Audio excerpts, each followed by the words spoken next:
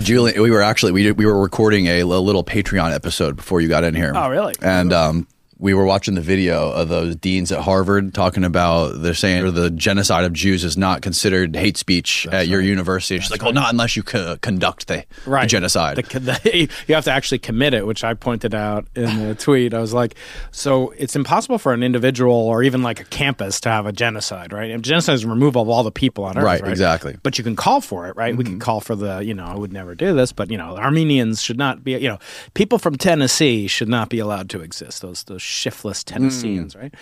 And if you're doing that, so it's that's speech. But then they're saying that speech is okay as long as you don't actually go out and kill everyone from Tennessee. But imagine trying to, would you kill everybody? No, it's really not. It's a strong complete moral cowardice. I mean, universities have gotten so rotten. Did you see what Dave Portnoy said about that?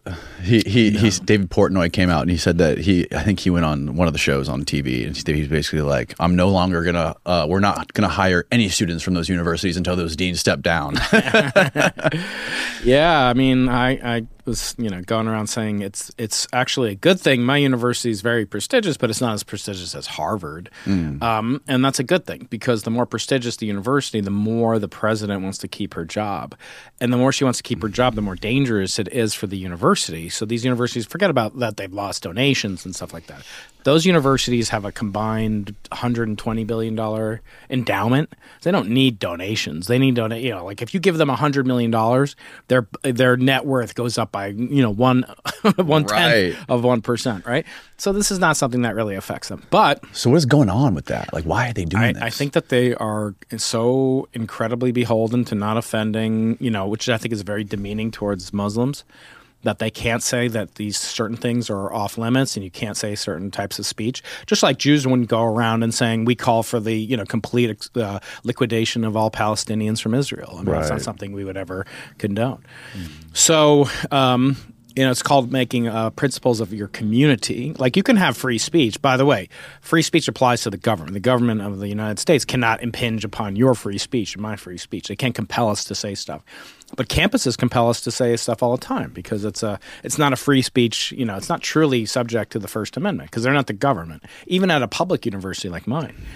And then people try to say, well, no, they get government funding, but there are a lot of professors that don't get government funding. So what do you do in that situation? Right. They can inhibit free speech very easily by you basically can lose your livelihood or you can lose your job or your tenure or whatever. It's the same thing with the internet. People self-censor because they don't want to be kicked off YouTube. That's right. Yeah. So the more prestigious you are, the less likely it is that you would be able to do any other job in life.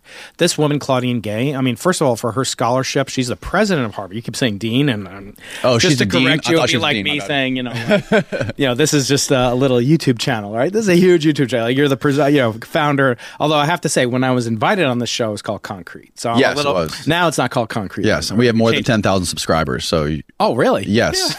Yeah. I think you have a lot more than 10,000. So yeah. But no. The titles are very important for academics. See, we don't get paid that much. We don't get too much fame. We don't get too much attention. Some get more than others, but academics really rely on one type of currency for their existence, for their self-gratification, and that's how many times they get cited by other egg-headed academics like me. And to do what the president has been accused of, and it seems very credible. In fact, she's already going back and retracting these papers and having them re-edited. It's very scary, right? Because there used to be a saying in the Soviet Union. I don't know if you ever saw those pictures, like Lenin and Stalin or this Trotsky, this other guy on a bridge, and like in the 1930s, and then they redid this picture and they edited out this guy. But in the 1930s, and it looks flawless as if you did it with Photoshop, but of course, it's 80 years before Photoshop existed. Wow. So so in the Soviet Union, there was a joke. They used to say the future is known. That communism is the future is bright and glorious, but the past was always changing. So they'd go back and erase things from history. So literally what she's having these journals do, which is unprecedented, in some cases decades later, the president of Harvard, I couldn't get this done, I'm just a lowly, tenured professor, right? The president of Harvard has convinced the journals that published her academic papers, which are now being cited for plagiarism, that there's a claim that she plagiarized. She stole work from other people, which is fine to do, not even stealing if you quote it and you say, Brian Keating wrote this, Danny Jones wrote that, and you put quotes around it. But if you say, like, your greatest hit, buying a Lamborghini for $4.1 million, whatever, like, and I just put I change it and I put Brian Keating video buying a Lamborghini, I get all the that's wrong. That's objectively, intellectually dishonest. But then to have YouTube go back and erase that you made that video, that you did this interview with CIA spy or a NASA, whistleblower, if you were to do that and go back and just erase you, that you never did it, I did it. It's very scary. It's rewriting of history. And what else do we have? We don't have our memories and our history. So it's a very depressing time to be an academic. In part, that was the reason that I wanted to, play around with what Jordan Peterson is doing with the Peterson Academy. Hey everybody, I just want to drop in to remind you all to please hammer the subscribe button below the video. That is the one thing that makes this channel and these podcasts grow and enables us to keep making more of them, flying in guests all over the world, et cetera, et cetera. Thank you to everybody who has been subscribing. It has been helping a lot. The reach has been growing. We're now up to like 60% of the viewers of these podcasts are subscribed. There's still like 45% who are not yet subscribed. So if you're a regular watcher of the channel and you enjoy these podcasts and you want to help, all I ask is that you just hammer that subscribe button below these videos. Thank you again. I love you all. Back to the show. Another day is here, and you're ready for it. What to wear? Check. Breakfast, lunch, and dinner? Check. Planning for what's next and how to save for it?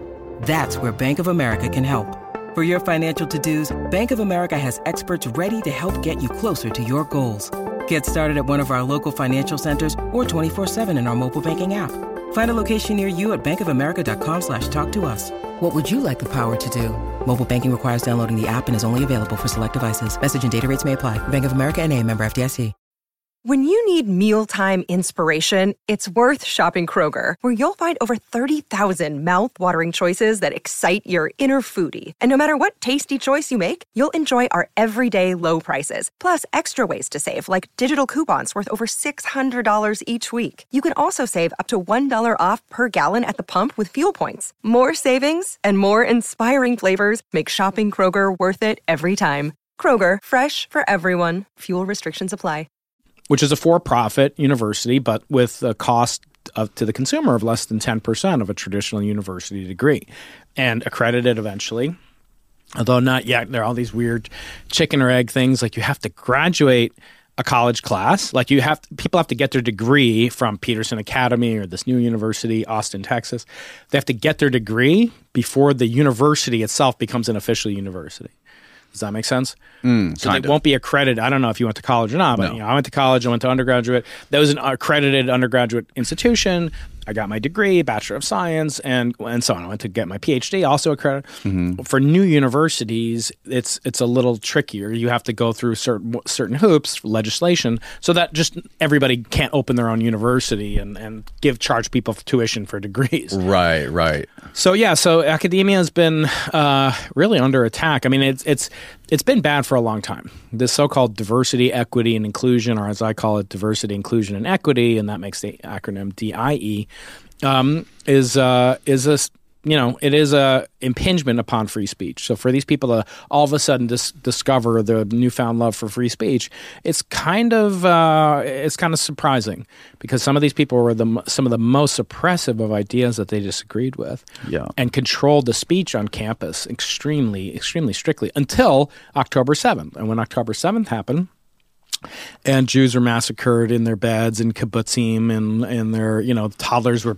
kidnapped for the first time in war. There's no record of babies. There's a baby who's a couple of months old is in captivity in Hamas territory in Gaza. Never happened in human warfare, modern warfare, and that this is acceptable. And the day after this happened, on my campus and other campuses, students celebrated.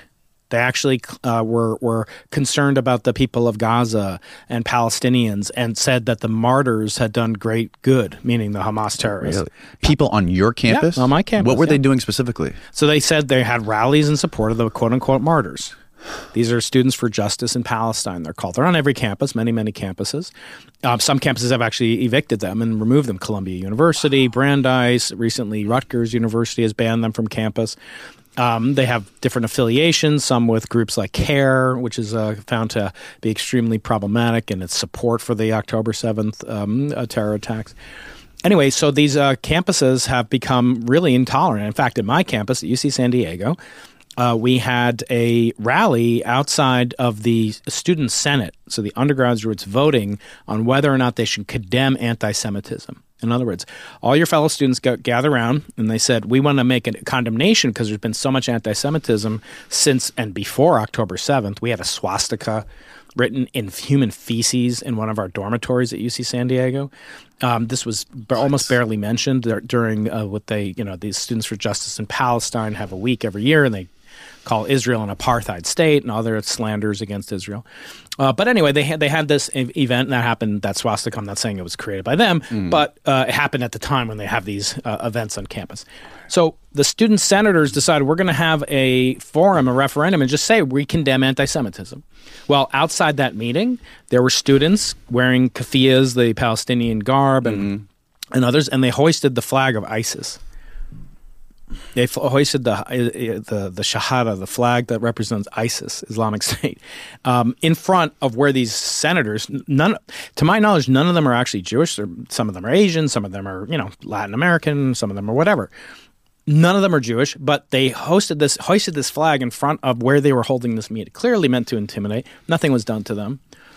You can come to meetings now wearing full head coverings unless you wear the wrong one. So you can wear a complete keffiyeh that covers your head, but I guarantee you if somebody showed up with a KKK Klan hood, they would be escorted immediately, as they should be. Right. You don't have to host people in your campus. If I came into the studio and I said, my First Amendment right has me be able to say whatever I want and start to talk about the KKK, this is a private organization. You don't have to do it. You can have certain principles that protect your decorum and what you expect of people that come on here and come into your private place of business or even in public spaces. So campuses have become real kind of centers for a lot of extreme repugnant views and not just, very far away from what academia is supposed to be and why I became a professor. It makes me wonder too, when you look at history and you how much are these students being influenced by where is their influence coming from? You always wonder, is it coming from an outside influence just trying to sow chaos within the United States? Does people really believe this? Because these people are so disconnected from what's going on in that part of the world. Yeah. They have no fucking clue. No. We're surrounded by 6,000 miles of ocean in both directions. We have it so good here. Yeah. So good here. And you can't begin to fathom what it must be like to live in that part of the world that's just been torn by war and religion for so fucking long. Yeah. No, and you look at it and you see people, protesting the LGBTQ, organizations protesting on behalf of Hamas.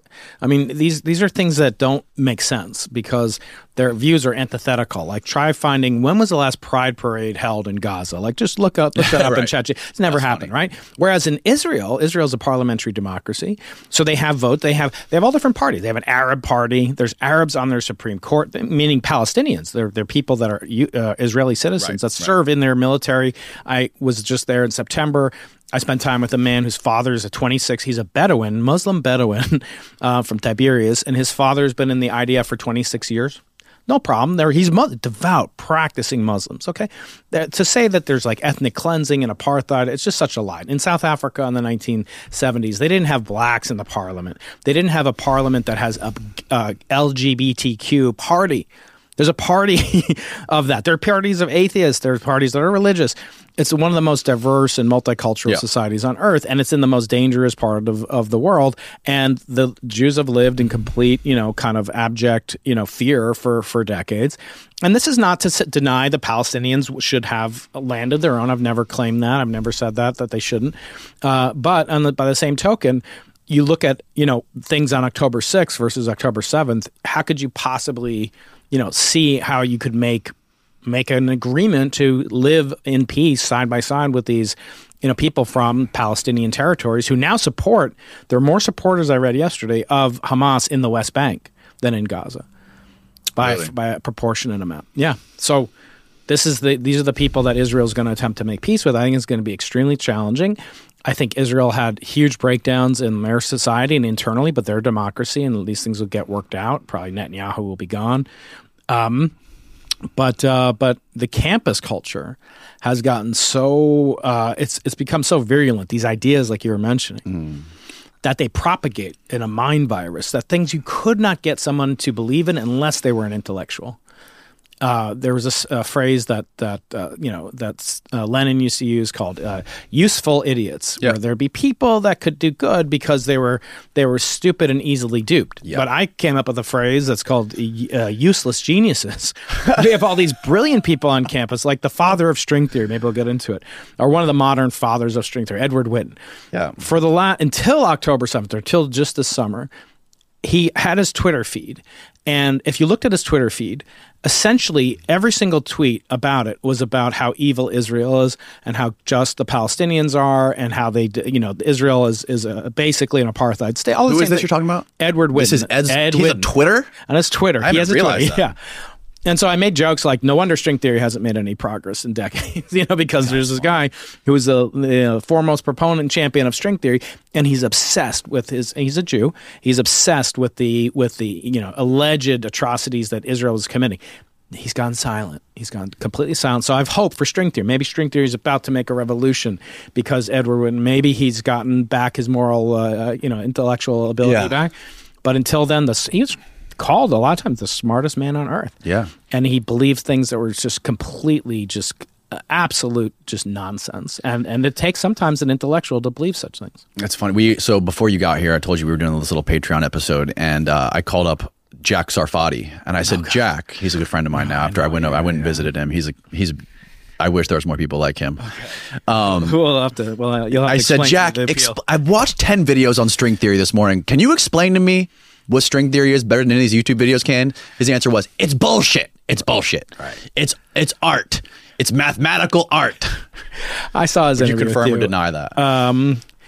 Jack's a problematic person in a lot of ways. He's extremely obstreperous. I mean, he loves to cause trouble. He copies me on emails. I've asked him to remove me 100 times. I'm like, how do you possibly expect to revolutionize technology and physics if you don't understand how to use BCC? I would just love that from And one of my friends, who I won't say who it is, so every time Jack sends an email, this guy sends him a link to donate to Kamala Harris re-election. Oh no, that's hilarious. Because this guy he's asked him 4 times, the guy won't do it, and then there's always a new thread, and he changes his email address. So it's like every day this guy's getting a new email from him. I actually have a block, so I've blocked all his emails. So Jack, if you're out there, try harder, my friend. I think he was at UC San Diego before he went to UC San Diego. Yeah, he got his degree there, and he's always not his PhD, but he got his master's in physics from there. Yeah. So I have no record of anything that he's done in the last 25 years or more. Even I haven't gone back. I believe that he was mentioned in this book by my good friend David Kaiser called "How the Hippies Save Physics." Yes. To what extent his contributions are really recognized? I think you can look at who have gone these awards, who gets citations, what papers have been published, what journals, and just the way that he communicates, I think, is really obnoxious. And the way that he criticizes my very good friend Eric Weinstein. He's an idiot. He's a schmuck. Podcast called him an idiot and a schmuck. I think. You call that to me. He calls me that almost every time I talk to him. Yeah, I mean, you don't have to be around him, right? You're not in the field as the same field as him, right? But everyone's an idiot compared to him. So if exactly. That is a fact, by the way. Yeah, Jack. They say, let me give you a tip. They say you're the average of the 5 people you're around the most. So, all of around you is an idiot. You're the idiot. It's like the fool at the poker table. But, God bless him. He can do his thing. But look, the difference between these guys, it's string theorist and Eric Weinstein and Brian Greene and Michio Kaku, who Julian, our mutual friend, has had on. They're all theorists. Okay, so they're working on theories that are by nature provisional. Every single theory is provisional. The theory of evolution is provisional. The theory of plate tectonics is provisional. In other words, could change. I always like to bring up this idea. Like, do you believe the Earth is a sphere? I don't know if you've had flat earthers on the show. I have, unfortunately. I should have. Yeah, I should have done my due diligence before. I know it. Yeah. No, I know it's not a perfect sphere. It's like a flywheel. Well, it's the equator's like wider. Yes, exactly. It bulges at the equator. It's a little narrower at the pole, so it's kind of like a pear. It's a little weird shape. But if you believe that it's flat, you're more wrong than someone who believes it's a sphere, even though you both are wrong technically, right? Yeah. To explain, you actually need to involve these things called spherical harmonics, and even those will have some deficiency in capturing the accurate shape of the planet itself.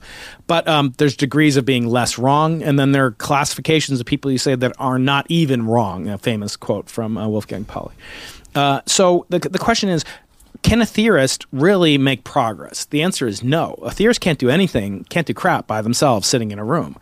Because, for a very important reason, you may think it is the job of an experimental physicist like me or a theoretical physicist to prove something.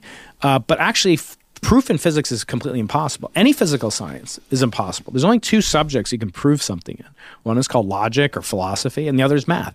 Math can actually have a theorem like 1 + 1 = 2, and it will take 200 pages to prove it from different, category theory, group theory, set theory, and you can prove it multiple ways. You could prove Pythagorean theorem in, I think, 300 different ways you can prove it, but you can't prove a theory of physics, right? If I say the evolution is true, all I have to do is find one counter. I'm not saying this exists, of Lamarckian genetic traits, and actually some of it, was thought to be very plausible, say, or that you find some type of creature that doesn't use DNA and only uses RNA or some triple, I don't know, I'm making it up, but the point is one counterexample can falsify something that was previously believed to be true, like Newtonian gravity, like Einsteinian gravity. We don't even think Einstein's the final word, right? There's no final word because there's no proof in physical science. There's only proof in a mathematical, abstract, abstruse sense, as it is, say, in mathematics and in philosophy. So for physicists, it gives them great angst. Theoretical physicists know that not only is it not possible for their theory to be proven, it may not even be testable. And this is the problem with theories like that of people like Michio Kaku, Brian Greene, or Edward Witten, string theory, or Jack. I can't look into Jack's theories without getting a headache. He says, challenge any of these schmucks to debate the Salfati. They're all scared. Oh yeah, right. So no one will debate him. That's his problem. No, I'll quote what I was told once that Richard Dawkins said when he was asked to challenge someone who doesn't believe in evolution. He says, I could see how that would be an outstanding addition to your CV.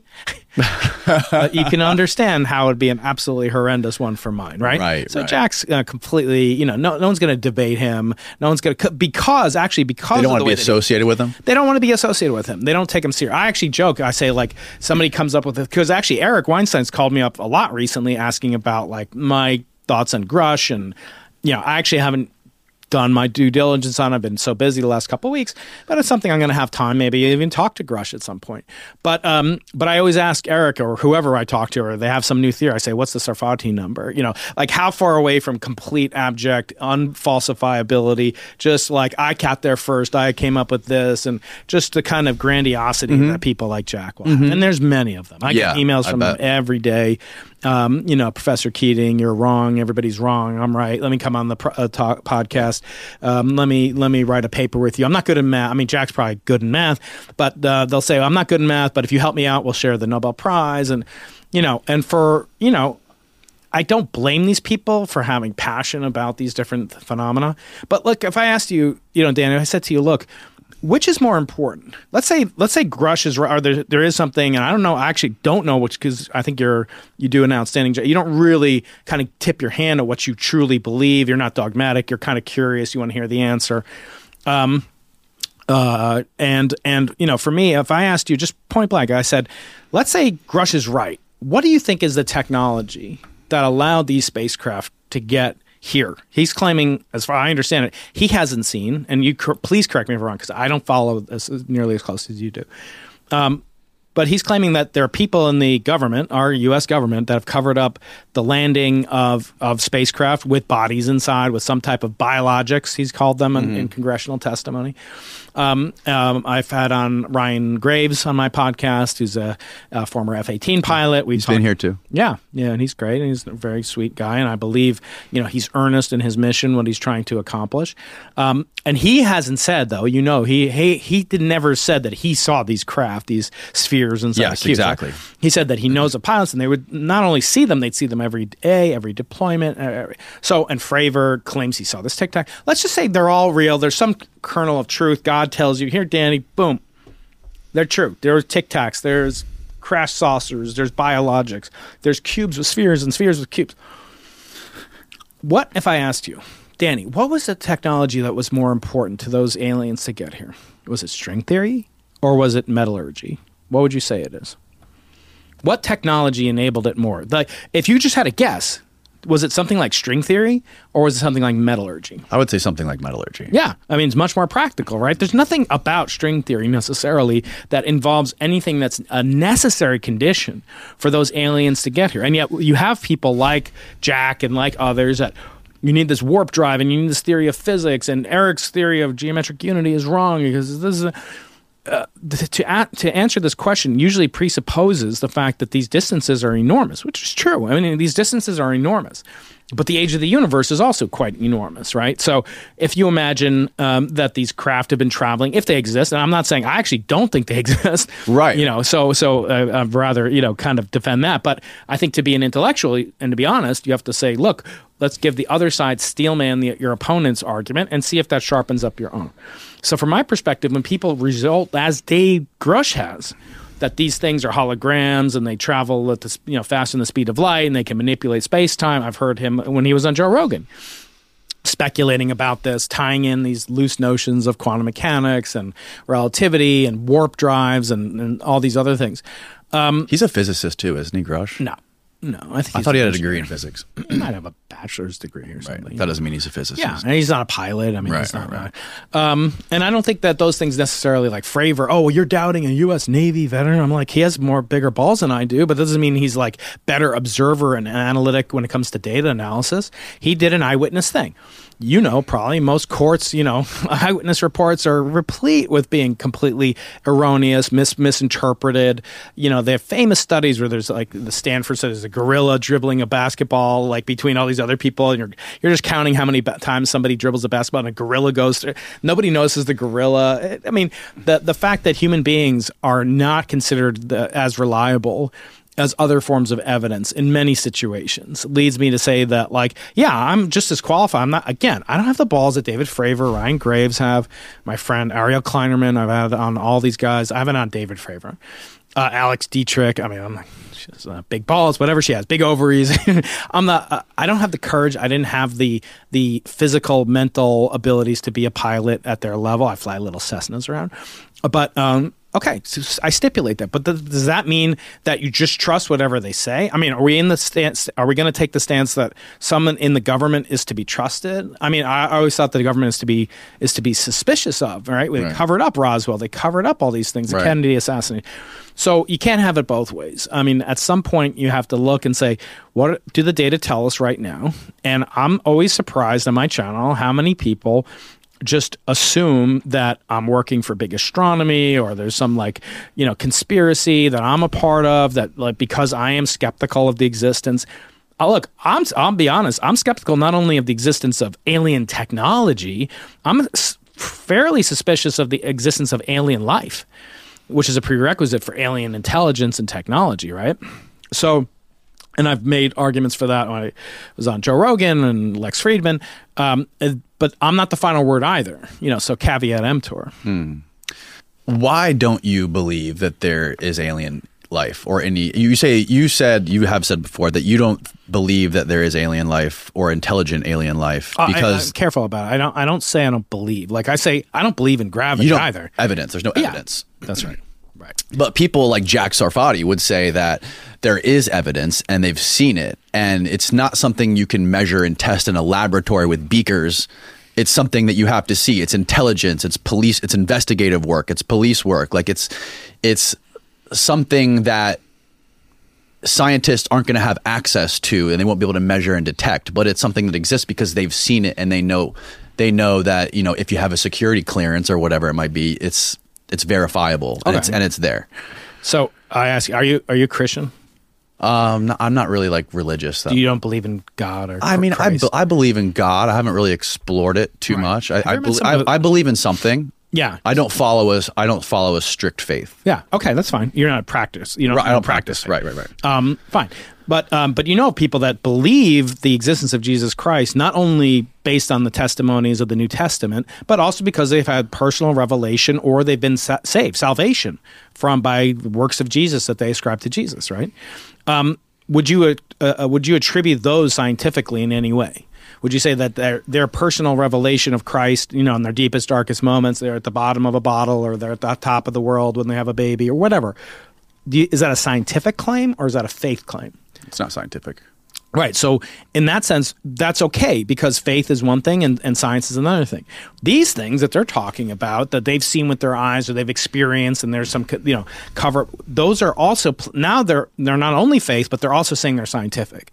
If you're making a claim that there's objects and those objects have traveled across interstellar distances, or as Tom DeLonge told me on my podcast a long time ago, that those things have come from forwards in time or backward. I don't fully understand. Right. And he can't prove it, and he has no chain of evidence that traces the alien spacecraft that he claims he has evidence of. He's lost the kind of provenance, as they would call it in antiquing.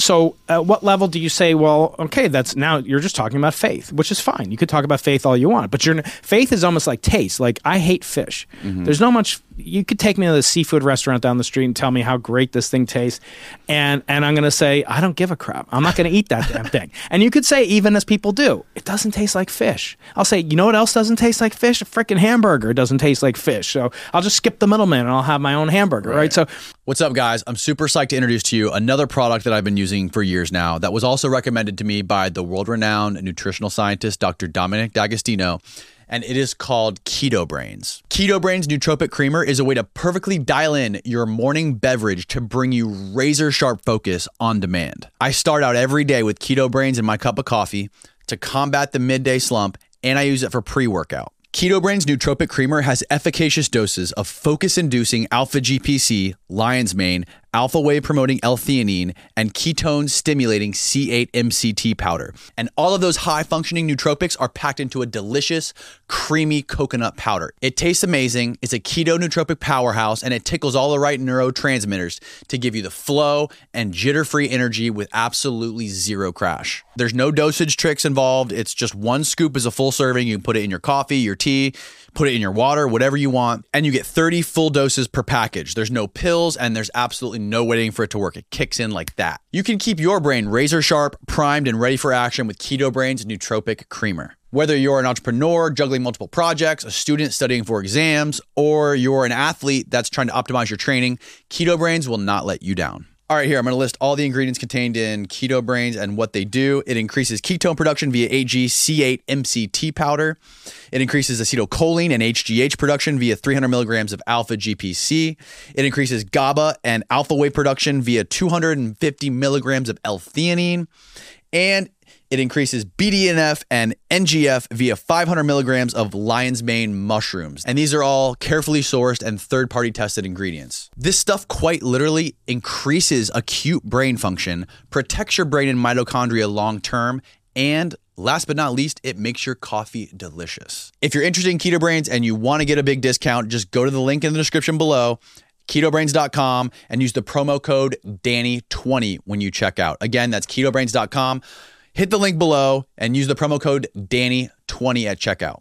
Back to the show. There's no amount of that will convince a person to believe based on your faith in something else, which may be very visceral to you. It may have saved your life, or it may have, made you a better man. But that doesn't have any effect on other people. And science is about the determination of rules and patterns throughout the universe that hold throughout the universe. The Copernican principle states the universe doesn't care who you are, where you are, what you're made of, what day it is. If I drop your gift, I'm going to wish you a happy Hanukkah. So I brought you a gift. Thank you. So I got you two gifts. Well, 3 gifts.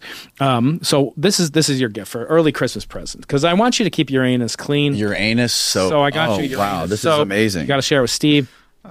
Steve, we can keep we can bleach our buttholes. Your ani. You know that NASA's considering changing the name because it's so embarrassing to say Uranus, right?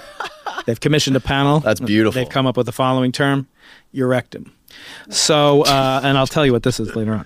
But if you look at something that is portending, sort of masquerading as something that could be scientific, forces, fields, life in the universe. All these things are contingent upon the existence of life, which is a physics question, a biology question, evolution question. And so they're saying, here's this thing that interacts with some people but not others. Well, that violates the Copernican principle. Sorry, I'm going to have a big problem with you if you say that, like, there are only certain people that could experience it. So what good is it? So in other words, only the people that want to believe it will see it, and only the people that already do believe it will experience it. That's not science. It may be some cult or some new thing.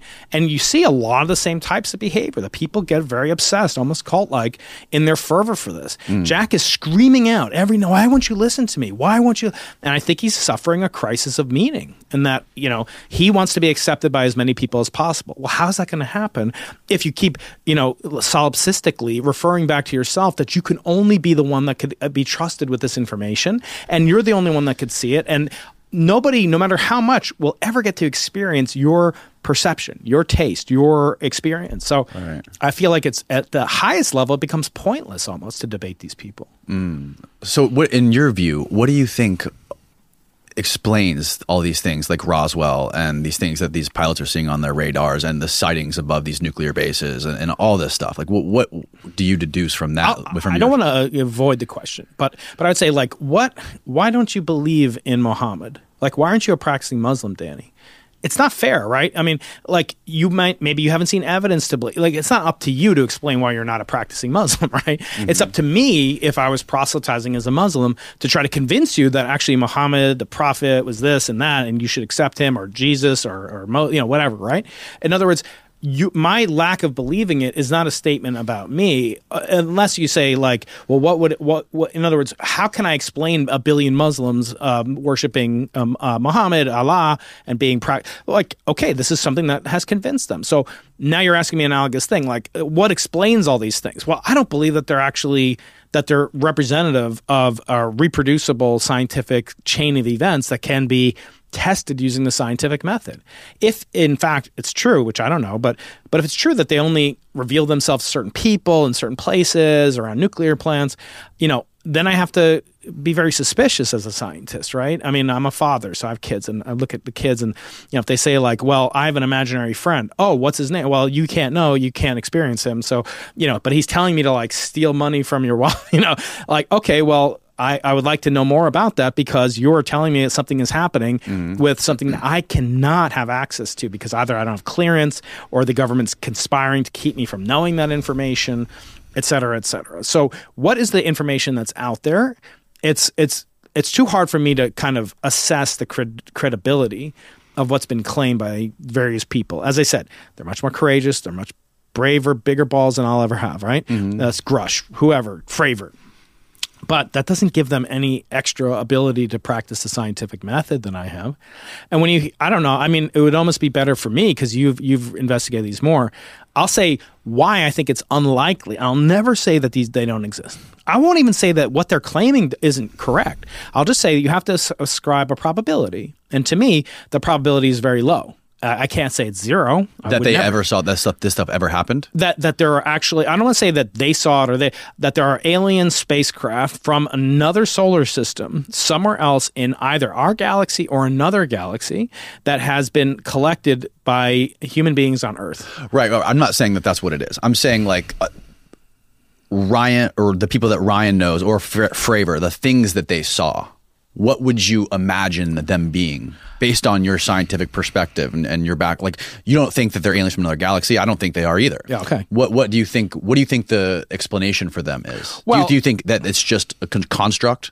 Well, so the name of my podcast is called Into the Impossible, and oftentimes people think it comes from the Sherlock Holmes quote, which is that once you've excluded anything, no matter how crazy the facts that remain, no matter how impossible they are, that is the actual truth. And for me, the Into the Impossible comes from a different quote from Arthur C. Clarke, that the only way to determine the limits of the possible is to go beyond them into the impossible. Right. I have to ask, what types of phenomena are possible within the laws of physics that I am very, very conversant with, and what things would go, so to speak, outside the laws of physics. You'd have to ascribe things to that. So, in other words, how many improbable things does one have to believe to actually accept that these things are from another galaxy? That's a separate question, right? Yes. So what are they seeing? So I will ask a different question. I'll say, what are plausible other explanations for what they've seen? So here's a statistic. When the planet Venus is visible on Earth about 9 months out of the year. 3 months out of the year, it's behind the sun. It's too close to the sun. It's emerging from behind the sun. You can't see it. But 9 months out of the year. Not only in America, but throughout the world, the number of UFO sightings is statistically an incredibly amount more meaningful to be detected or to be claimed during the 9 months of the year when Venus is visible. It's extremely bright. If you've ever seen it, it doesn't seem to move. It seems to hover, like the way the moon doesn't move when you're driving, the giant parallax of it. The same thing happens with Venus.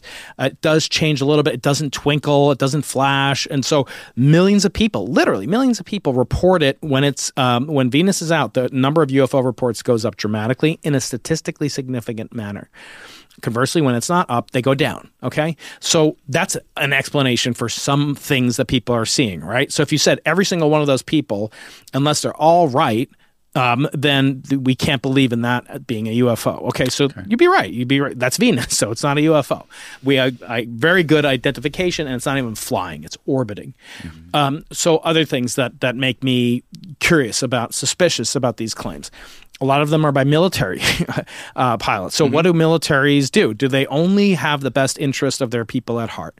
Do the military ever use their own, and tragically and horribly use their own conscripts or volunteers? Do they only use them for beneficial purposes or for the actual missions that they signed up to do? Do they ever do psyops on them? Of course they do. Right? Do they ever abuse the power? The government ever abuse the power and abuse the people that are very bravest among us? Of course they do, right? Do they ever subject them to things they would never subject ordinary citizen to under the Constitution? Yes, they're exempt from certain things. They force them to get vaccines. They do all sorts of things, right? And so could it be that they are maybe testing these pilots? Absolutely. Right? Furthermore, what are some other types of technology? Do you think all technology that the U.S. inventory has or adversary governments have right now is known and is published in popular science? Hell no. Of course not, right? So therefore, there could be advanced technology that could have been basically kept completely clandestine until it was interacted with by someone who thought they were a whistleblower, right? So, and then is it possible to maintain the conspiracy? It would have to be, I mean, David and others are alleging there's a conspiracy to cover up these things. And, can the conspiracy be maintained over 8 decades? Not only between the thousands of individuals, you have to imagine. Let's say Roswell, even though I know it's not that. So don't flame me on the channel comments below when you like, subscribe, and comment. I'll drop that for you. And don't flame me. I don't believe this, but let's just say basically something like Roswell happened, where there was a crashed spacecraft in 1947, which, by the way, occurred very close to the Trinity site, very close to military secret compounds, and as are many of these things cited. Very few of them are cited over Manhattan, in the middle of the Thanksgiving Day parade, right? Many of them occur in warning areas, which are military traffic areas that even I, as a small pilot, am allowed to go into. So where the Tic Tac was seen was an area that's not restricted or prevented from access to. It's something I go into at my risk. I can get shot down. They actually use my plane as target practice. They don't actually shoot. Thank God I won't be here.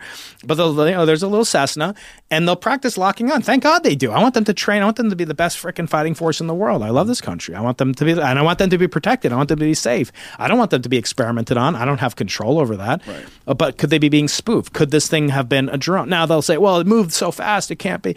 Are there ways to spoof both optical sensors like the human eye, cameras? In 2004, well, I gave this example when I was on Joe Rogan's show. I'll give it now because I don't expect everybody listens to all my stuff, although I wish that they did. I said 1943, there was a great physicist. He's actually featured in the movie Oppenheimer. His name is Louis Alvarez. Yeah. And Louis Alvarez was just a genius. He and his son actually came up with the theory of how the dinosaurs were exterminated through this impact of a meteorite, and collected the evidence for what's called the TK boundary, the Chicxulub event in the Yucatan. And so he was just a polymath. He knew everything. But he was also a nuclear physicist. But he, in part, in addition to the Manhattan Project, there was another secret project led out of MIT. And it was to develop radar in partnership with the British. And it was to develop the first radar sensing technologies, early 1940s. And it was almost as important, if not, it was probably more important than the Manhattan Project. In other words, it saved more Allied lives, perhaps, it established protection. It allowed London to be basically saved during the war from complete, just utter annihilation. Right. So Alvarez was working on it, and in that time, it was just radar would be used. It would send up a pulse, and that pulse would bounce off an aircraft, come back down, and it would get reduced a little bit by each time it made transmitted, something called the inverse square law. So the signal amplitude or the intensity decreases, the flux that you detect decreases as 1 over the distance to the object squared. So if I bounce a sonar or radar off of you, the intensity will decrease by 1 over the distance between us, say a meter away squared. And then if I moved you twice as far away, it'd be 4 times lower. Okay? And then it will also get another factor because now you become another transmitter at the same distance. So it goes down as 1 over r to the 4th power. Okay, so it's a very, very steep function. Yep. What Alvarez said, and the Germans knew that. So the planes coming towards them, and they would the Allied planes were coming towards the Germans. The Germans would say, "Oh, the signal's getting bigger as 1 over the distance to the 4th power." And then they could target it very accurately and send rocket or shoot it down or send out other planes to shoot it down. What Alvarez said is, let me do the following. As my plane is flying towards you, I'm going to transmit a signal to you. Okay, which sounds weird. Why would I transmit a signal telling you where I am? No. But he transmitted it at the exact rate of decrease that I would expect as if the plane were going away. So he started off with some signal at, say, 1 unit, and then he dropped it by the 4th power, and they were like, oh, the plane's going away. It's no longer a threat. Right. Boom. Then they blew up the site with an what's called anti-radiation bomb. Right. So if you were a German, one of the most advanced technological, civilizations on Earth, you would be saying that object defied the laws of physics. Not only did we not see it, but we also it had some stealth capabilities too, but actually moved faster than the speed of light, and it moved in a way that we can't understand. It was here 1 minute, but actually we thought it was there, but it was actually 80 kilometers away, and that happened in 1 second. That's microseconds. So it appeared to defy the laws of physics. So there are all sorts of things that they could do, especially during military. Military are the least reliable in a certain sense because they're probably the ones that are most confronted with both the adversary's highest technology and their own friendly militaries, psyops and experiments on them and loyalty tests and all sorts of false flag events or colored wars, all sorts of things that they can do to sort of spoof and to train and to test the fighting force's readiness and their loyalty. And that's just a fact of life. So, and you have to, is that more plausible, Danny? And I'm not saying I'm right. And again, I'm never saying this, that I have a final word either. Do your own, due diligence. This is not investment advice. But if you look at the data, then you compare it to the alternative hypothesis. It's called the likelihood ratio test. This is what scientists do. You say, how likely is it that this vaccine is going to improve your life and prevent some disease versus it's going to kill you? And, for most vaccines, it's very important to know that likelihood ratio. But you're always comparing the null hypothesis, okay? The null hypothesis is this is not going to do any harm or any benefit. Or in this case, there are no aliens is my null hypothesis. Okay. Then take this ratio, and we could do a mathematical function that will predict what are the different levels. In other words, should it be 99% confident? Should it be 50% confident, which is almost useless? Or should it be 99.99% confidence in hypothesis? It's called hypothesis testing. And then you have to question, what if there are aliens and you assume that they're not, so you get a false negative? Okay, so if Brian Keating is right, then I'm responsible for a huge false negative. Or if you say there's a false positive, you are claiming they're aliens when there aren't aliens. Those are both errors, right? In both cases, you're wrong. You'd like it to be there are aliens. If there are aliens, you detect that there are aliens. Or if there are no aliens, you rule out the existence of aliens. Those are the kind of correct answers. And then there's two different ways you can be wrong: false positive, false negative. Right. Which is worse? Like, you go to the doctor. The doctor says to you, Danny, you got cancer. Which would you rather have there be? He's false positive or false negative? Right. Right. Positive. So it's right. Yeah. But normally what happens is you might get a false negative, right? I mean, that's much more common because it's hard to see small amounts of cancer, for example. Right. It's also hard to see small amounts of UFOs, right? And these things have been able to travel across interstellar distances, right? And the old joke Elon Musk keeps making, like, why is the photo quality so bad? Why is the video, why is it so crappy? The cell phones have gotten so much better. I think I have some explanations for that, by the way. Or here's my other favorite one. And again, I'm steel manning my opponents, not my enemies, right. Just my intellectual opponents. I don't not want to believe it. By the way, let me put a pin in the explanation for why these things keep happening where they do. But and good physicists like Eric and others, even people that aren't physicists that are skeptical.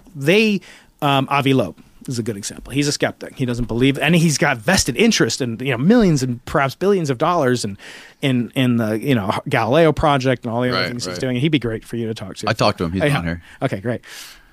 So my question is, who would be more overjoyed at the existence of whatever, if again, assume they're aliens for the time being, have they led to the, Independence Day like destruction of the earth? No. Right? We're still here. Yes. Maybe they're planning something, but like so far they've been benevolent or benign. Right. They haven't bothered us, right? Who would be more overjoyed with a race, a species, a civilization of technologically advanced aliens? Who would be more thrilled than physicists? We would be, you see how we get with like ChatGPT, which is like nothing compared to the kind of intelligence it would take to make an alien spacecraft that can traverse the galaxy and bend space and time, right? In other words, physicists have a vested interest in aliens existing. In other words, I will say, I want there to be aliens to tell us about the physics of the 29th century. I don't want to wait that long. I want to know, I'm going to live for another 50 years maybe. I want to learn as much as possible while I'm still alive. Aliens can help be the ultimate cliff notes to help me understand it. And so I have a vested interest in there being aliens, okay? But I as I say, I'm skeptical about it, okay? Now I mentioned there's this kind of joke, again, in Elonism, gotta love Elon, but he's like, oh, these aliens are so advanced. They navigated from the closest star system, Proxima Centauri B, at traveling at quarter the speed of light, would take 25 years and do untold damage, to whatever biologics are in there, and it would require, basically the warping of space-time to accelerate to these speeds. Anything macroscopic, like the size of a spacecraft, like a Tic Tac, almost an infinite supply of energy, propulsion, Sephardi warp drives, whatever you want. Okay, yeah. But they crash in the island of Catalina off the coast of Los Angeles. They like crash somewhere in Roswell. In other words, they're so skilled that they traverse the entire galaxy, but they can't. They're not real because they crash all the time. I don't think that's what a lot of people believe. A lot of people believe that they're from here, that they're living under the oceans and they're coming from here. They're coming out of the oceans and they're. That's what Sarfati believes. That's what a lot of people I talk to on here believe. They're not coming from other galaxies. They're actually here. So like Atlantis? Maybe Atlantis. I don't know, but they think that these things are coming from the oceans, and these things maybe live under the oceans, or they're walking among us, or maybe there are people that are out there like me and you, or Elon Musk, more likely, that are genetically also like this alien race, right? They look and talk like me and you, but they aren't. They don't look like the aliens we see in the movies, but they're technically aliens. Okay. And or this technology that's coming around, that's flying around, that they're seeing is not necessarily, it's not coming from another star system. It's coming from here somewhere, and it's remaining hidden. Well, so I'm talking more about the types of alien, like Roswell. Roswell, to my knowledge, was not from the ocean. It was from another star, Reticulum, whatever, Omega. So, but I just want to make a statement about that. If you do hear that, again, I'm supporting the fact pattern that should be amenable to many members of your audience, and not to ingratiate myself, but because it's a legitimate. As a scientist, you should actually specify all the ways you could be wrong. Right. I'm telling you all the ways Brian Keating could be wrong. So in this case, though, those that say that it's impossible to believe that these advanced civilizations crashed, after navigating their whole way across the entire galaxy, right? No, actually, it's a very common effect. Something like 6 times. So I don't want to say this, jinx myself. I'm getting on a plane in an hour or so, an hour and a half. So something like 6 times, you're 6 times more likely to be involved in a plane that crashes upon landing than you are at any other phase in flight. Right. Even though the fraction of that plane being in landing is only a few minutes to a few seconds. Landing and takeoff, right? Both. Yeah, takeoff is also dangerous, but landing in particular seems, and it's the whole landing process, not just like touching down the runway. Right. And these aren't fatal crashes. I mean, 90% of crashes people walk away from. Most commercial airlines, and please God, it should hold true at least through tonight when I get home. Unless you're on that Malaysian flight with the UFOs that are floating. Oh yeah, you had been talking about that, right? Yeah, Julian got caught up in a bunch of drama. I have not investigated. Just don't even look at it. Don't waste your time. So much. When that was happening, it was right when the experiment described in my first book, Losing the Nobel Prize, was we made the announcement on the front page of the New York Times that we discovered the origin of the universe as evidenced by these waves of gravity.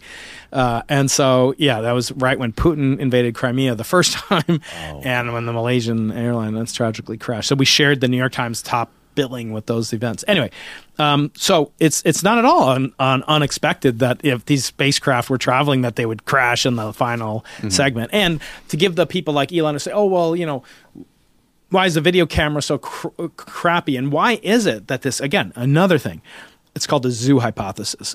These are just ways that you could evade the Fermi paradox. And so basically, it's a Fermi paradox is a interesting scientific. He was a physicist, a theoretical and experimental physicist, last of a breed. He was at Los Alamos too, wasn't he? Yeah, he was he was one of the, he invented the first controlled chain reaction at the University of Chicago. At Fermilab is named after him, and people have claimed weird things in Fermilab. But the Fermi paradox is, if the universe is so big, it should be teeming with aliens. How come we haven't seen any? Of course, a lot of people believe we have seen them and just it's being covered up. But the question as to why, either the video quality is so bad or why they would choose to come here. When you think about what is interesting about Earth, is Earth interesting? Is it worth them coming to take a look at? A lot of people say no, and a lot of people, though, you look at how amazing life is on Earth and how amazing human beings are. To me, it would be a natural place for them to come and visit. And so, when you think about, well, what interests them and why would they allow themselves to be seen? So there's something called the zoo hypothesis I mentioned a second ago. The zoo hypothesis is that they're here. But just like when you go to the zoo, you don't go and knock on the window of the gorillas and keep bothering them. Or Jane Goodall, the primatologist. So when she would go to the Serengeti, she would go, "Hi, everybody!" Hey, taking all these flash paparazzi type camera pictures. Right? She wouldn't do that.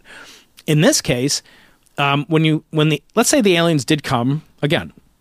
Don't believe this personally, or I don't have evidence for this, but if it were true that they left when they first discovered that human beings were, alive and could produce things, the very first technological signature we blasted out into space was like the 1936 Olympic Games, something like that. And it was first widely televised, not over cable TV, but over the air, so it was free to propagate. Now they wouldn't see anything, or they would see very little because most stuff goes under the ocean. So it was broadcasting through satellite into outer space. So 70, 80 years ago, they could have known about it. So what's 70, 80 years ago, what kind of technology do they think that we had? So let's say they start off, human beings over there, planet 3 Sol, it's in the solar system, it's green, blue planet, let's go there. They set off 80 years ago. They're looking at the technology that we had then. Right? So they wouldn't say, we should make sure we cloak ourselves and are stealthy because they have iPhone 15s. They don't know about that. In other words, they left. They're not, they're the technology that then maybe as they travel, they could have learned about our technology as it keeps increasing, but not only at the rate at which we were broadcasting into the, they just learned about iPhone 15 when you and I did, right? Like 3 months ago. Right. So in other words, it's not surprising. So a lot of these things are, I think, basically pandering to like, oh, well, they're not there. Here's, you can just dismiss it because the video quality is crappy. They wouldn't crash land if they're such expert pilots, and they wouldn't allow themselves to be seen. Those are completely illegitimate arguments against it, supporting a position I believe in, which or faith in, or have evidence for, which is that they don't exist. So I think it's important as a scientist to do that, and I think the more you talk to experimentalists, the better. People are actually building stuff, grappling with law. If you brought Edward Witten in here, I don't know if he could, turn on the Wi-Fi and get the Wi-Fi up to boot again. The theoretical physicists are very different than experimental physicists. They have a different skill set. It's much more like a mathematician. I don't think anyone would say, let's get the mathematicians in here. Although, people like Stephen Wolfram have done things with like deciphering alien language in the movie Arrival. He was a consultant on that. So, and Kip Thorne actually did a lot of work in the movie Interstellar. So, yeah, these are things that are of interest, but I almost am betting against my own self-interest. When you talked to Ryan, did he mention to you the thing with the cube and the sphere? Yeah, I mean, he had said that that's what his fellow pilots had claimed that they had seen, and we're seeing on an almost continuous basis. Yeah. So, from what I understood was when they saw the cube and the sphere, they were flying, and then all of a sudden, they just passed this thing, and then he said it was right off of their the left or the right hand of the plane, off the wingspan. They didn't necessarily see it move. That's not what I heard. Oh, really? What did you hear? Well, I asked him that specifically as a pilot. I was like, how close were these things?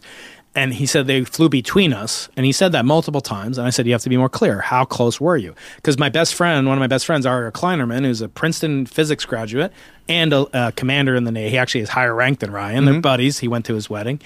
And so Ryan was right there. And I said, when you guys are flying in these formations, how close are you guys? And he said, over a mile apart, typically a mile apart. Really? So two planes separated by a mile. That means the closest, that they could have been to this thing is half a mile.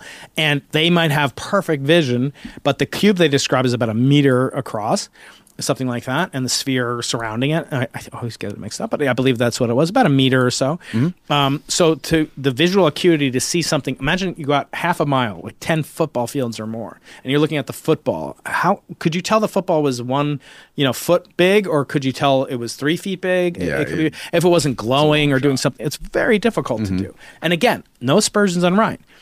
I think what he's doing is very important, and I also think that, he is not claiming he saw it.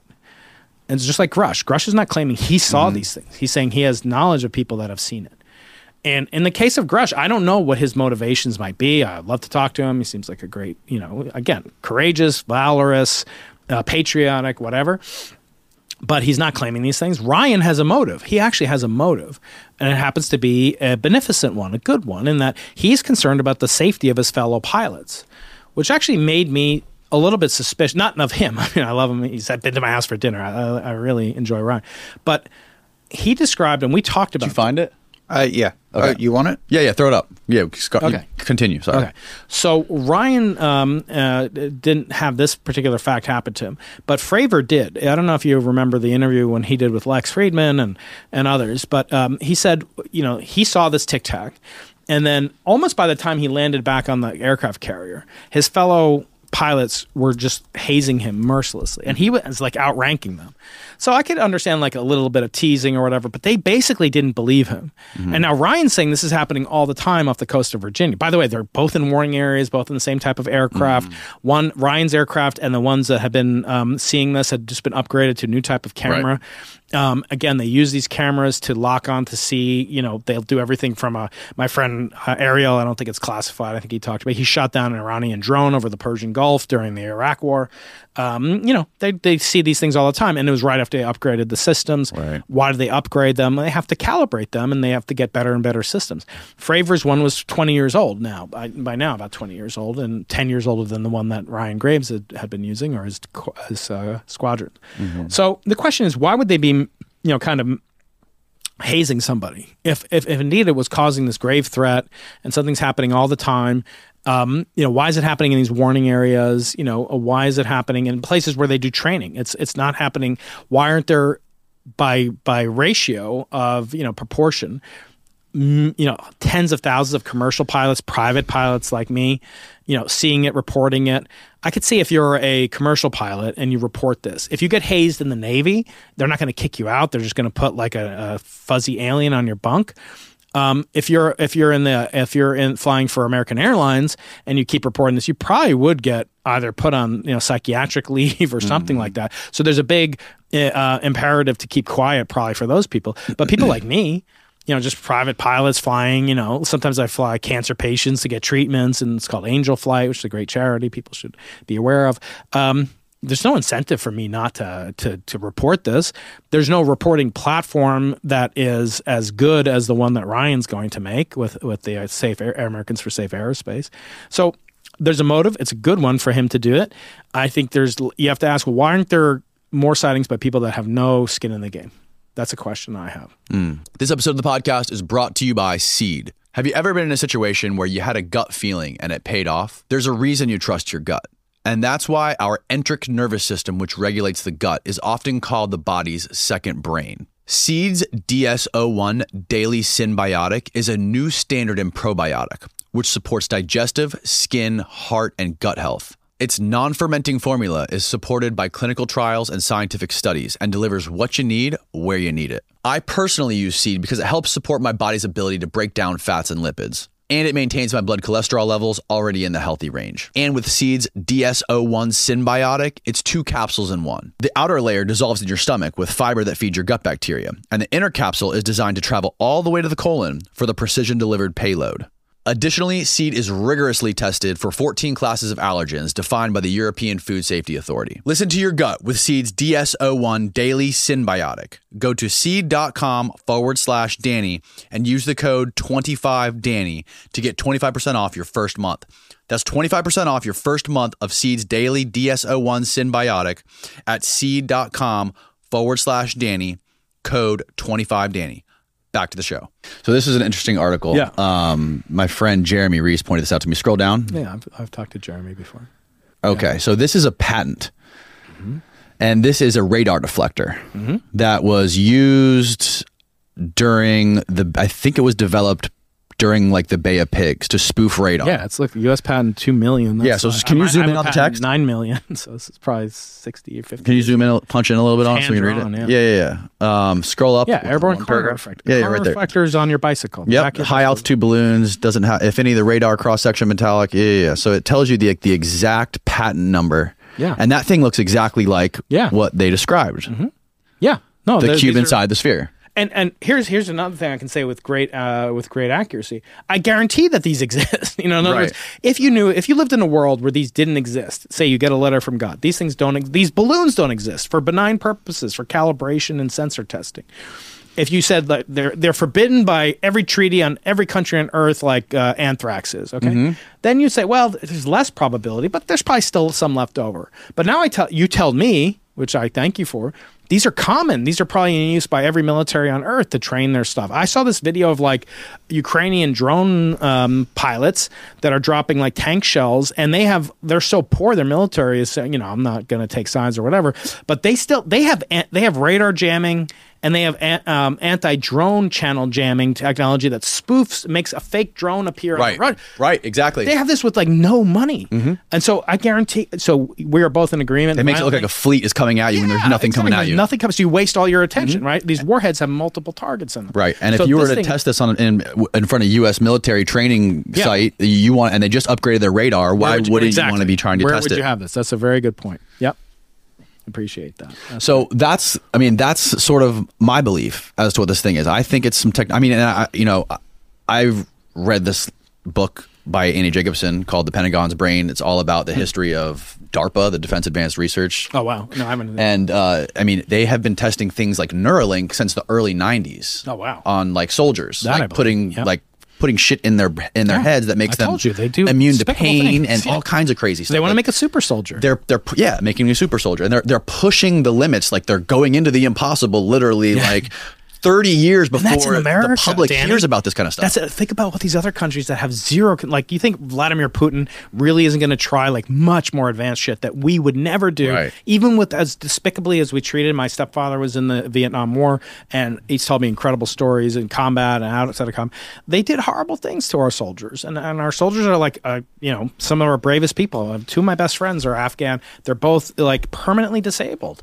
Marines, Army, infantry, and they were done for like just bullshit reasons. They shouldn't have been in these wars. Right. And so they took the best of America and they do fucking experiments on them. They do this to this day. Right. But again, does that prove that there aren't aliens? No, of course not. You just have to be skeptical. Yeah. And again, always look at the story. There are people that, people say, oh, Michael Shermer, he doesn't want to believe in alien. He's got like, what is the incentive for him not to believe in it? He is, for people that dislike him, and he's a friend of mine. I've written articles with him. I've debated him, and we have friendly debates. So the point is, you have to ask, like, cui bono, who benefits? Why would you take this position? What is he covering up? Or Avi Loeb, I've seen, he's covering up for Avi Loeb has an incentive for alien, not only for his book deals and becoming #1 bestseller again, but also just for his scientific curiosity. This is a guy who's like dedicated his life now and his career and his reputation towards like not only seeing the existence of other aliens as a plausible proposition, but that maybe, as he claimed on my podcast this week, that alien, something from another alien civilization, potentially with materials that indicate it's come from outside of our solar system, crashed in Papua New Guinea, and we can go and retrieve it and see if it's actually from metallurgical processes, not natural cosmic ray spallation processes. Right.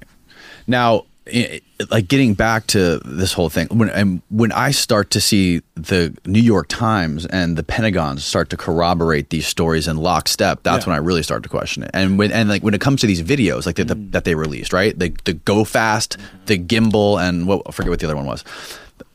I was talking to Ryan. Who named those videos? Who came up with that name, Go Fast? Who came up with that name, Gimbal? Because those I know the pilots did not. Yeah. So one of the so there's a set, and again, talk to Ryan, talk to my friend Ariel. But there's a set of military. So after a flight, every plane that flies for 1 hour has a scrutiny around it of about 10 hours just for the debrief. So when they come back, they land on the carrier or they land at the Air Force, and they debrief the flight every single minute, because every minute costs about $8,000 in total investment for every single plane. Imagine how much money we have, right? And then there's 10 hours of maintenance for every single plane that goes, all right, so that's separate from that. They review all the gun cameras, they review all the sensor data, they review everything. People pour over it. And there's some analysts, who, in the past, before we had drone operators, there were people that were officers that would be intelligence officers, and they would review stuff. And then, like, when they would review it, they'd listen to something and they'd just name it. So a gimbal is just a camera on a platform like a GoPro, or not a GoPro, but one of those stabilized things. Yeah. And the other one, Go Fast, I think one of the pilots says, "Oh, look at that thing, it's fast," or whatever, and then they just call it that. Then there are other ones that have been, fairly, like the bokeh and those ones. I mean, this guy, Mick West. Triangles. Yeah, the triangles. Bokeh, a lot of those things are artifacts of cameras. Yes. So the question is, can you explain all of these things? And my colleague and actually mentor and president of the Simons Foundation, David Spergel, was the chairman of the NASA Committee on UAP research that announced its findings this past summer. And I think that they said some very large fraction was explainable by natural events, but there's always going to be that 12 to 30% that's not explainable. And the question is, at what level do you start to ascribe conspiracy, cover-ups, versus the honest admission of a scientist? The three most important words that any scientist must be able to say, and if they can't, they're not a scientist. And that's "I don't know." And that's, again, getting back to our friend Jack. He'll never say that. Never said, "I was wrong. I don't know." Right. It's always, "I know," and you idiots aren't listening to me, and you're a schmuck. Yep. And so good luck. You're not going to really get too many takers there. Yeah. And, if the government's been lying to us about this or covering it up for 80 years, what makes you think that they're going to all of a sudden come out and want to tell the truth? Yeah, or that the cover up that lasted for 80 years of durability, once it does crack, there's not a flood, that everything doesn't come out. I mean, the question of that, like they're not controlling it. Yeah, that they have such power to control for generations, like multiple generations. And by the way, it's not just like the guy who saw the spacecraft crash in Roswell. Okay, what do they do? Just think realistically. What would you have to do? Just again, Roswell's my paradigm. I'm not saying I believe anything is legitimate about it being bodies and spacecraft and whatever. It could have some. It could not. Right? But some general knew about it. Okay, some farmer discovers it. Then they call the military base nearby. Then they send out a truck. Then there's 4 guys on the truck. Then they drop the truck. Has a crane operator on the back. Then they drop that. They pick it up. They drive it to the warehouse. Then they store it in the warehouse. And somebody has to guard the warehouse. The warehouse has to be climate controlled. Then it has to be and then you have to do all this paperwork. And then take all those people that I've already named 10 of them. Take all those people. They have 10 people in their lives. Kids, brothers, sisters, wives, husbands, whatever. 100 people. Just in generation 0, the first time that these people discover, right? 1947, correct? And then they have kids. And then those 10 people have kids. 100 people have kids.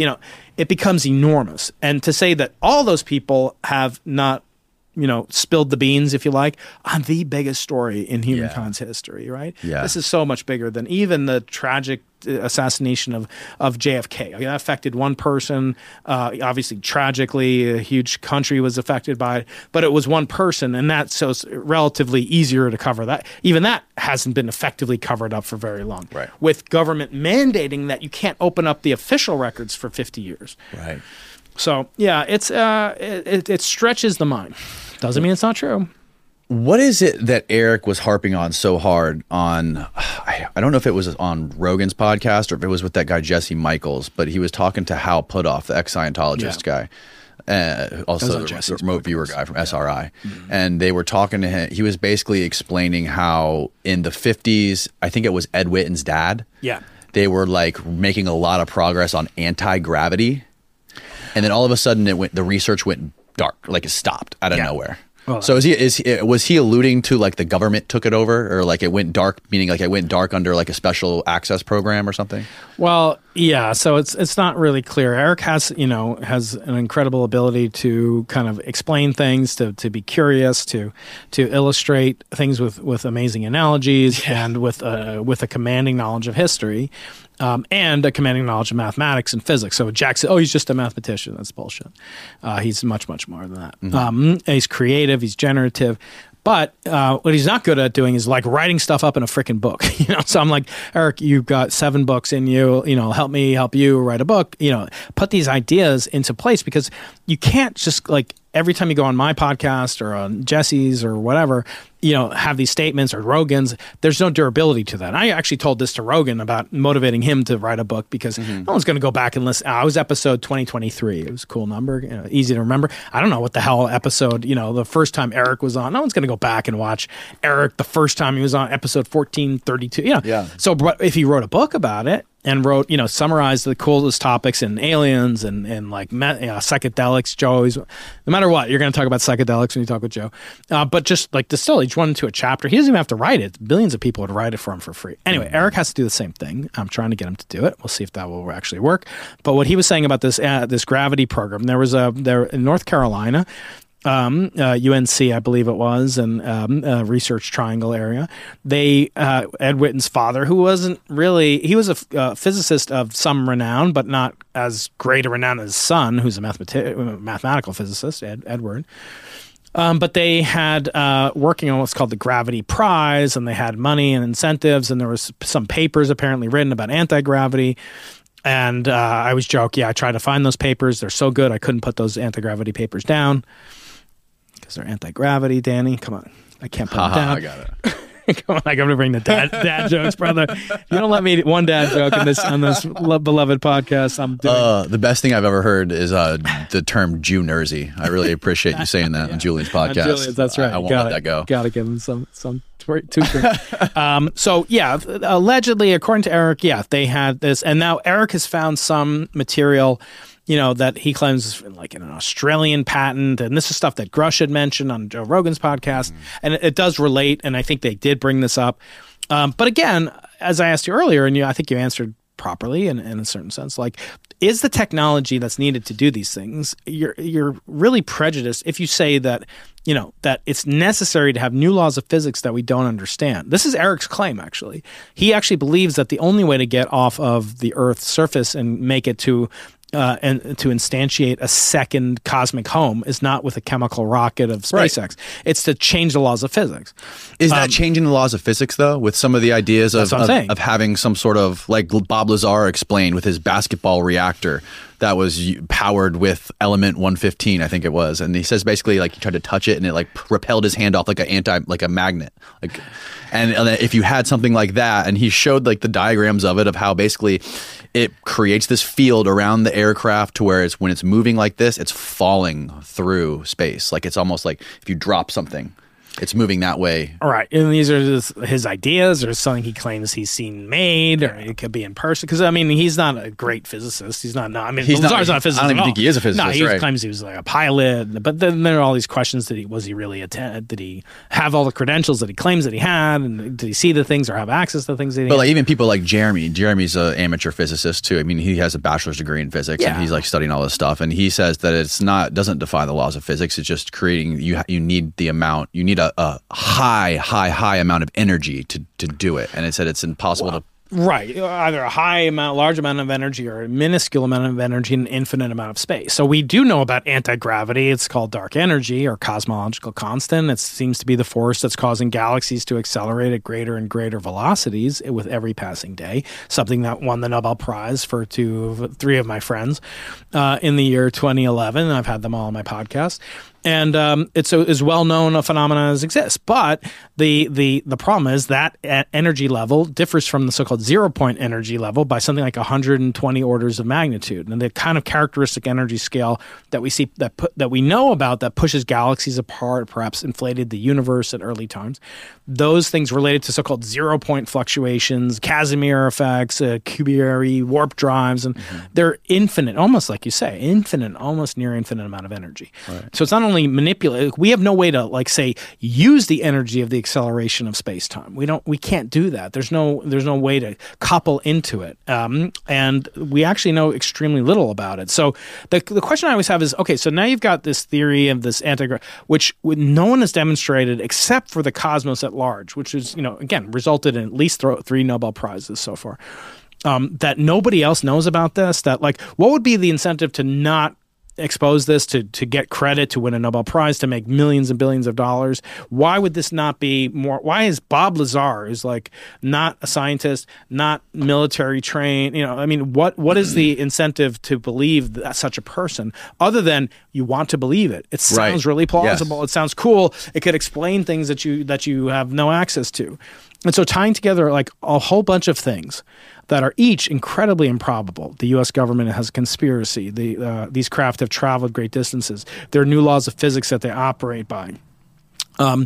Doesn't make them more credible. It makes it much, much less credible. If you multiply probabilities, which is how they add together, if you like, you multiply, like you have a 10% chance of it raining. My flight's 10% chance of leaving on time if the rain is here, and then there's a 1% chance that the Uber driver will be on time to get me here, which hopefully that'll be coming soon. And not that I don't enjoy talking to you. It's just I enjoy putting my kids to bed. Jesus Christ, it's already 2:30. Well, time flies and you're having fun. But putting these things together makes it less likely, not more likely. And that's the thing that kind of just goes, gnaws at me when these things like, okay, to explain that, now you need a really impossible thing, which is the laws of physics have to be unknown to us, new laws that these things can manipulate, which again would be fascinating to me. But let me just double click on that for 1 second. It's often said that like the laws of physics lead to these new types of technology. At least that's kind of the syllogism that people are using, right? These aliens, if they had the laws of physics that permitted anti-gravity, right? That you could extract some technology from it. That technology, in turn, would be used to get to the Earth from Proxima Centauri. Right? Okay. That's sort of an argument that would be used, right? It's a way to explain how they're here, right? Because our current laws with chemical rockets and biological aging processes of DNA, right, do not permit us to get to any solar system, right? And so just using and that's the only life form we know exists, and that's the only physics we know exist, right? The known laws of physics by definition. So in order to get but I ask you, did we use to get, let's say, the most advanced thing that humans have ever built in terms of laws of physics? Let's just say it was the Trinity bomb, it was the atomic bombs that were used, right? Did the scientists that were working, you saw Oppenheimer, right? Yeah. So I did an explainer video just as a small advertisement because people were interested in the physics. There's almost no physics in that movie, right? Right. But so I did a video called The Physics of Oppenheimer, or Professor Explains the Bomb. So if people are interested in the hardcore physics and the history of it, that they can find that. It's on your YouTube channel? It's on my YouTube channel. Okay. So, but did they look at the laws of physics?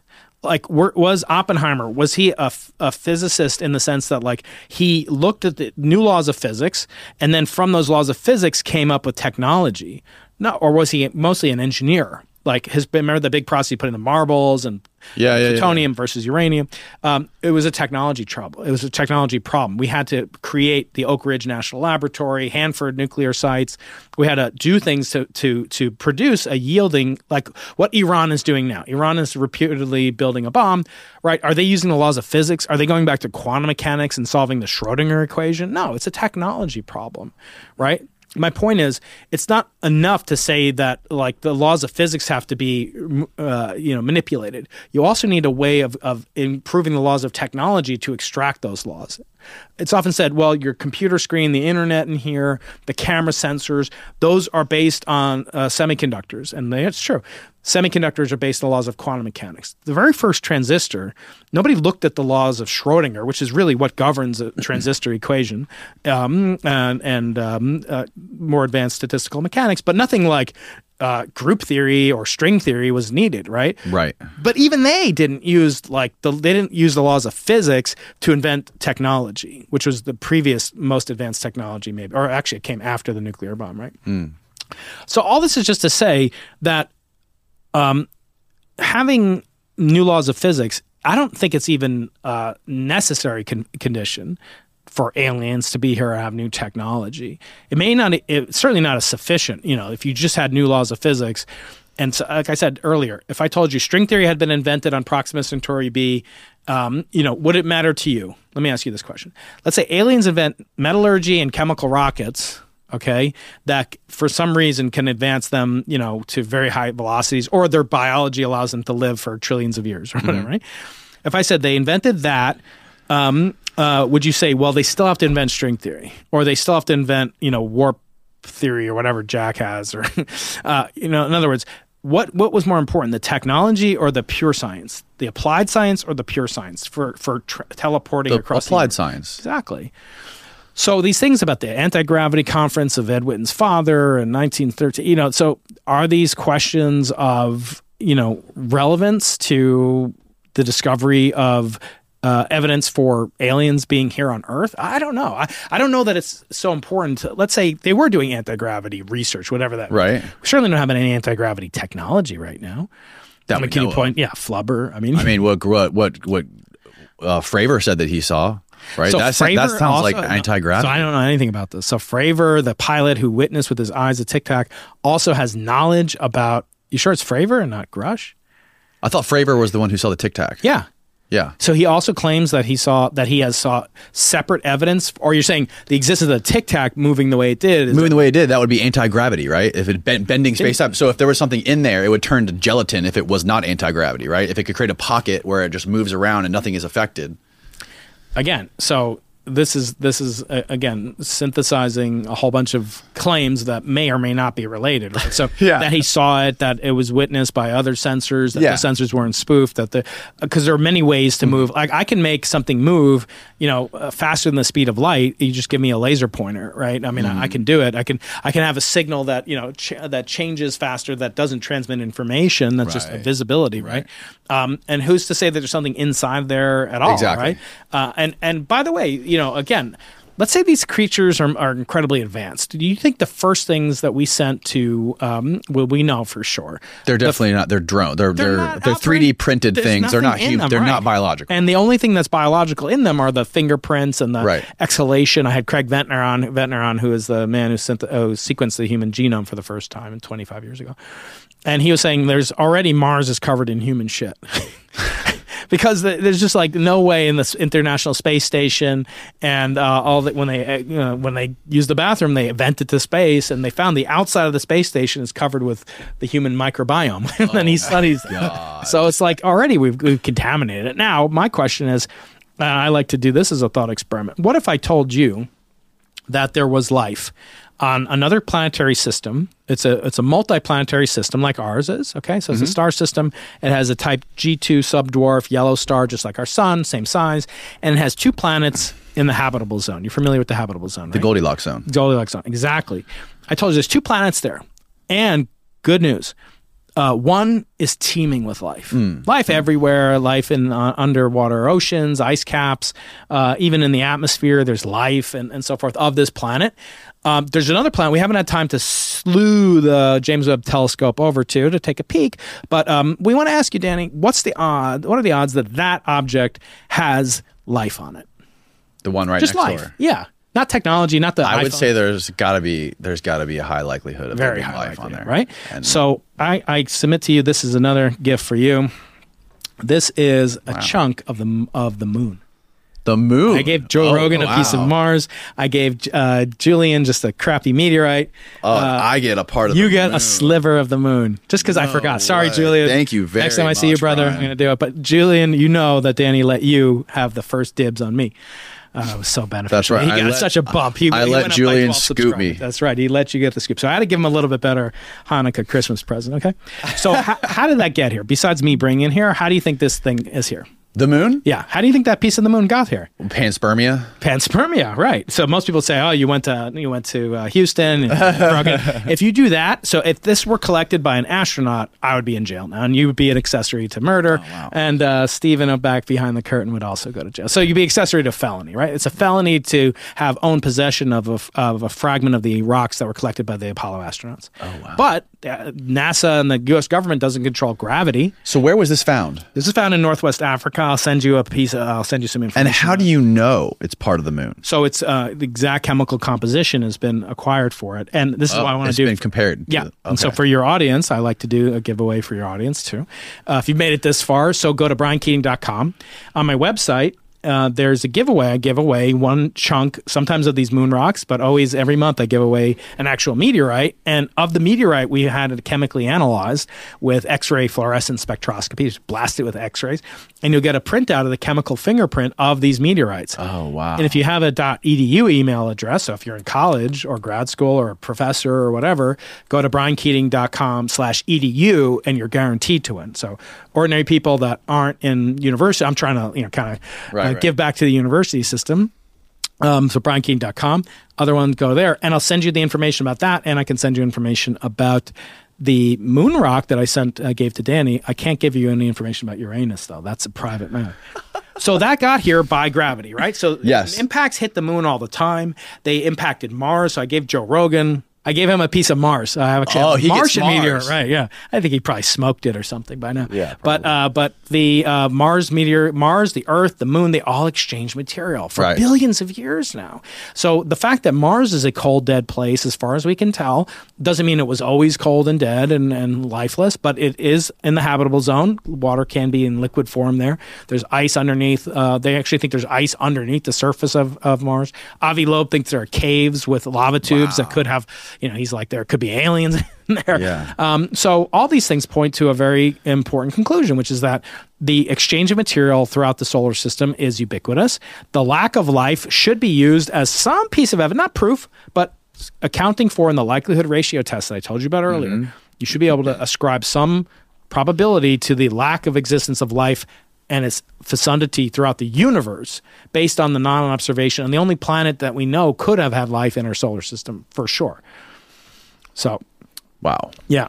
So anyway, these things are great. They're fun to talk about. I think it's always, people get almost emotional in a religious capacity. They definitely do. People believe it, and the core fiber of who they are is their identity. It's very hard to change someone's identity. If you've ever had a Jehovah's Witness come to your house, right? Or I passed an LDS church on the way over here, right? Like, okay, I'm pretty thankful, where I'm at right now. I don't need it. But if you say to them, like tell me about aliens. I guess some, Scientologists, maybe we shouldn't talk too much about it. It's around here, right? Isn't Clearwater not too far from here? We are literally 10 minutes away from the headquarters of Scientology, where L. Ron Hubbard parked his pirate ship. His spaceship, right? Yeah.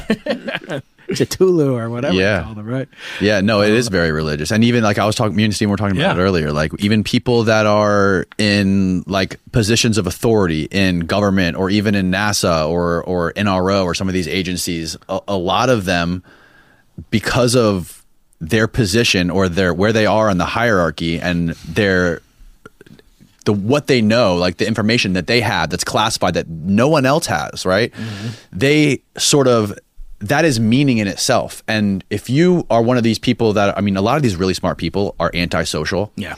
And introvert, INTJ. Very high IQ, antisocial, introverts. And they know things that many people don't know. You wake up, no matter what, even if you're a plumber, you got to prescribe some sort of a meaning to what you do to get up out of bed every day. And some of these people at a very high level, they think, I've said it many times, quoting my friend Paul Rosalie, is they think their lives are the Da Vinci Code.